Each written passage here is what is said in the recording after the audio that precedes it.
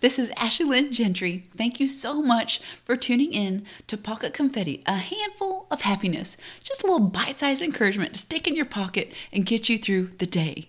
We're going to mess up some stuff today. We're going to take your brain, give it a big shake, and rewire it so that it benefits you better. We may have unknowingly settled into a pattern of believing negative things about ourselves, or believing certain things about ourselves that hold us back from being the people that we could be. We may be stopping ourselves from growing or trying new things. So let's take a look. We say, and we hear people say things like, I'm not a morning person. I just can't lose weight. I'm never going to get over this. I'm not this kind of person. ... Fill in the blank. All these things. So when I hear somebody say something like this, and of course I'm guilty too, I believe them. I believe you when you tell me that you're never going to get over something that happened. And it's not that I don't believe that you're resilient and strong and you can't get through it. It's that you believe you're not going to get over it, so you're not going to. If you tell me you can't lose weight and you're not going to be able to give up fast food, I believe you. Because if you believe that, how hard are you going to try? How hard are we going to try to adopt a new healthy lifestyle if we think we're incapable? We're practicing a learned helplessness. We think it's not possible, so why would I try? So we don't even take the steps to make it happen. What a tremendous power we have. What if we channel that for good? So when we notice a thought like this, a thought that keeps us stagnant, a thought that doesn't yield a positive result, how can we change it? Or how can we let it go?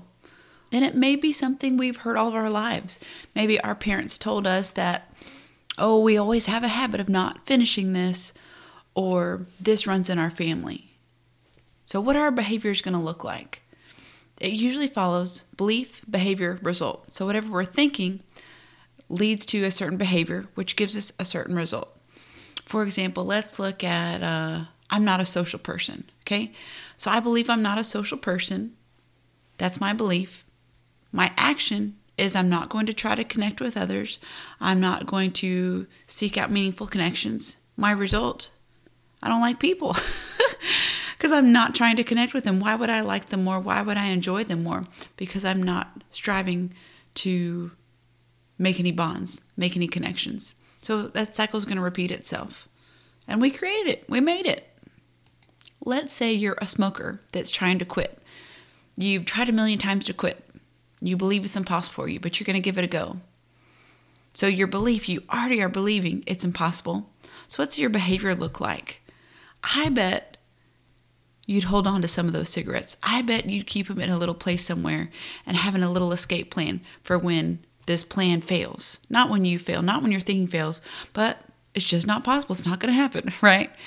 So the result is you go back to it because you believe that it was impossible for you to quit. Now let's try a positive one. Let's say I am capable of anything I set my mind to, and I can have a positive impact on others around me. If that's our belief, what's our behavior going to look like? You bet our brain is going to be seeking different opportunities to help, to love, to care for others. We're going to be more empowered, more enthusiastic, more optimistic. What's the result going to look like? It's going to look amazing. It's going to look like we'll be a positive role model on others. It's going to look like when an opportunity comes up to help or encourage, you're going to be there. You're going to be ready. And you're going to feel good that you can give something of value to others. Your result is you will have a positive impact on others. You will make a difference. You will be capable of anything. And this cycle will repeat itself. So the more we practice doing those positive things that we tell ourselves, living out those positive stories, the more we're going to make them happen. So if you tell me who you are, I'm going to believe you. So what about when you tell yourself who you are? How much more are you going to believe that? because you trust yourself. You trust yourself more than you trust somebody else. So make sure you're careful with what you tell yourself. Don't give yourself limits, but give yourself things to aspire to grow, to develop skills, to be better, to improve, to help. There's a real smart fella named Wayne Dyer that calls it being a no-limit person. So if you're out of positive stories to tell yourself you're a no-limit person that's capable of anything, because you are. And now it's time for your joke of the day. What do you call a train carrying bubblegum?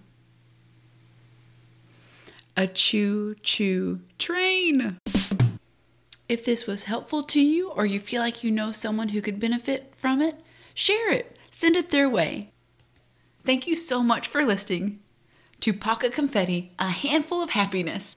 My name is Ashley Lynn Gentry, and I'm so thankful that you tuned in today. Have the best day, fam.